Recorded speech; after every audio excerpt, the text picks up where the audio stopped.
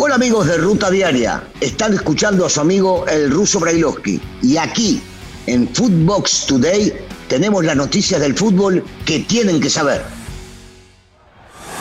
Esto es Footbox Today. ¿Qué tal, Footboxers? Hoy jueves 15 de diciembre te contamos las noticias que tienes que saber. Final soñada. Está definido el partido por el título de Qatar 2022. Argentina en contra de Francia. Este duelo se celebrará el domingo a las 9 de la mañana, hora del centro de México, en el estadio icónico de Lusail.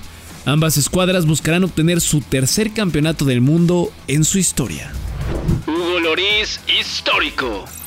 El portero francés igualó al guardameta alemán Manuel Neuer como el portero con más partidos disputados en una Copa del Mundo, al llegar a 19 apariciones. En caso de jugar la final en contra de Argentina, se convertirá en el guardameta con más partidos disputados con 20 juegos.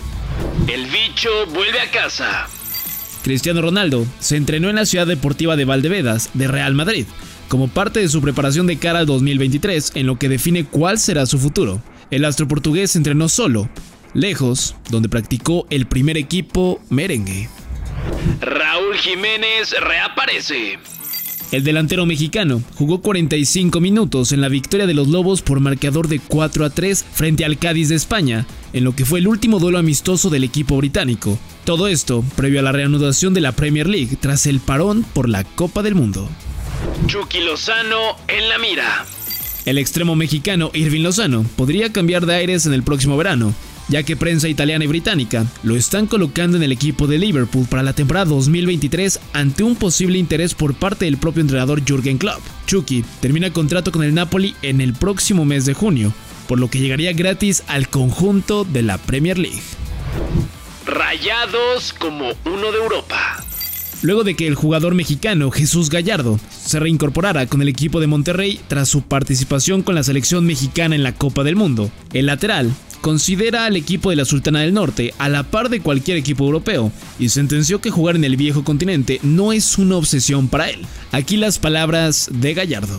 La verdad que estoy muy feliz de estar en Rayados. Estar en Rayados casi es como un equipo europeo, tiene muchas instalaciones bonitas, el estadio, la afición, todo es increíble aquí en Rayados. También la gente que trabaja detrás de cámaras, de lo que no se ve, es increíble y estoy muy contento, muy feliz de estar aquí. Obviamente me gustaría en algún momento jugar en Europa, si no pasa, no me quita el sueño. Estoy muy feliz, como te digo, aquí.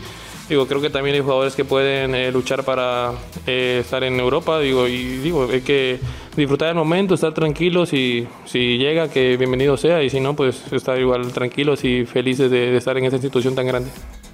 Fichaje de lujo para América.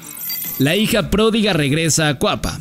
Sara Luvert volvió a firmar con el equipo del América para la campaña del Clausura 2023 de la Liga MX Femenil. La delantera norteamericana llega procedente del Chicago Red Stars, equipo con el que terminó su vínculo contractual. Con esta final del mundo definida, es momento de hablar de Draftea y el Daily Fantasy oficial de la Selección Nacional de México y de la Liga Mexicana de Fútbol. En ella pueden ganar mucho dinero de manera fácil, divertida y segura. Qué mejor que con el duelo entre Argentina y Francia. Por lo tanto, los invito a que descarguen la app en draftea.com, jueguen a ser directores técnicos, preparen su equipo de ensueño y comiencen a ganar. Si ingresan el código Footbox, les daremos un 30% adicional a su primer recarga. ¿Qué esperan? Bienvenidos al mundo del fantasy. Rivaldo quiere a Messi campeón.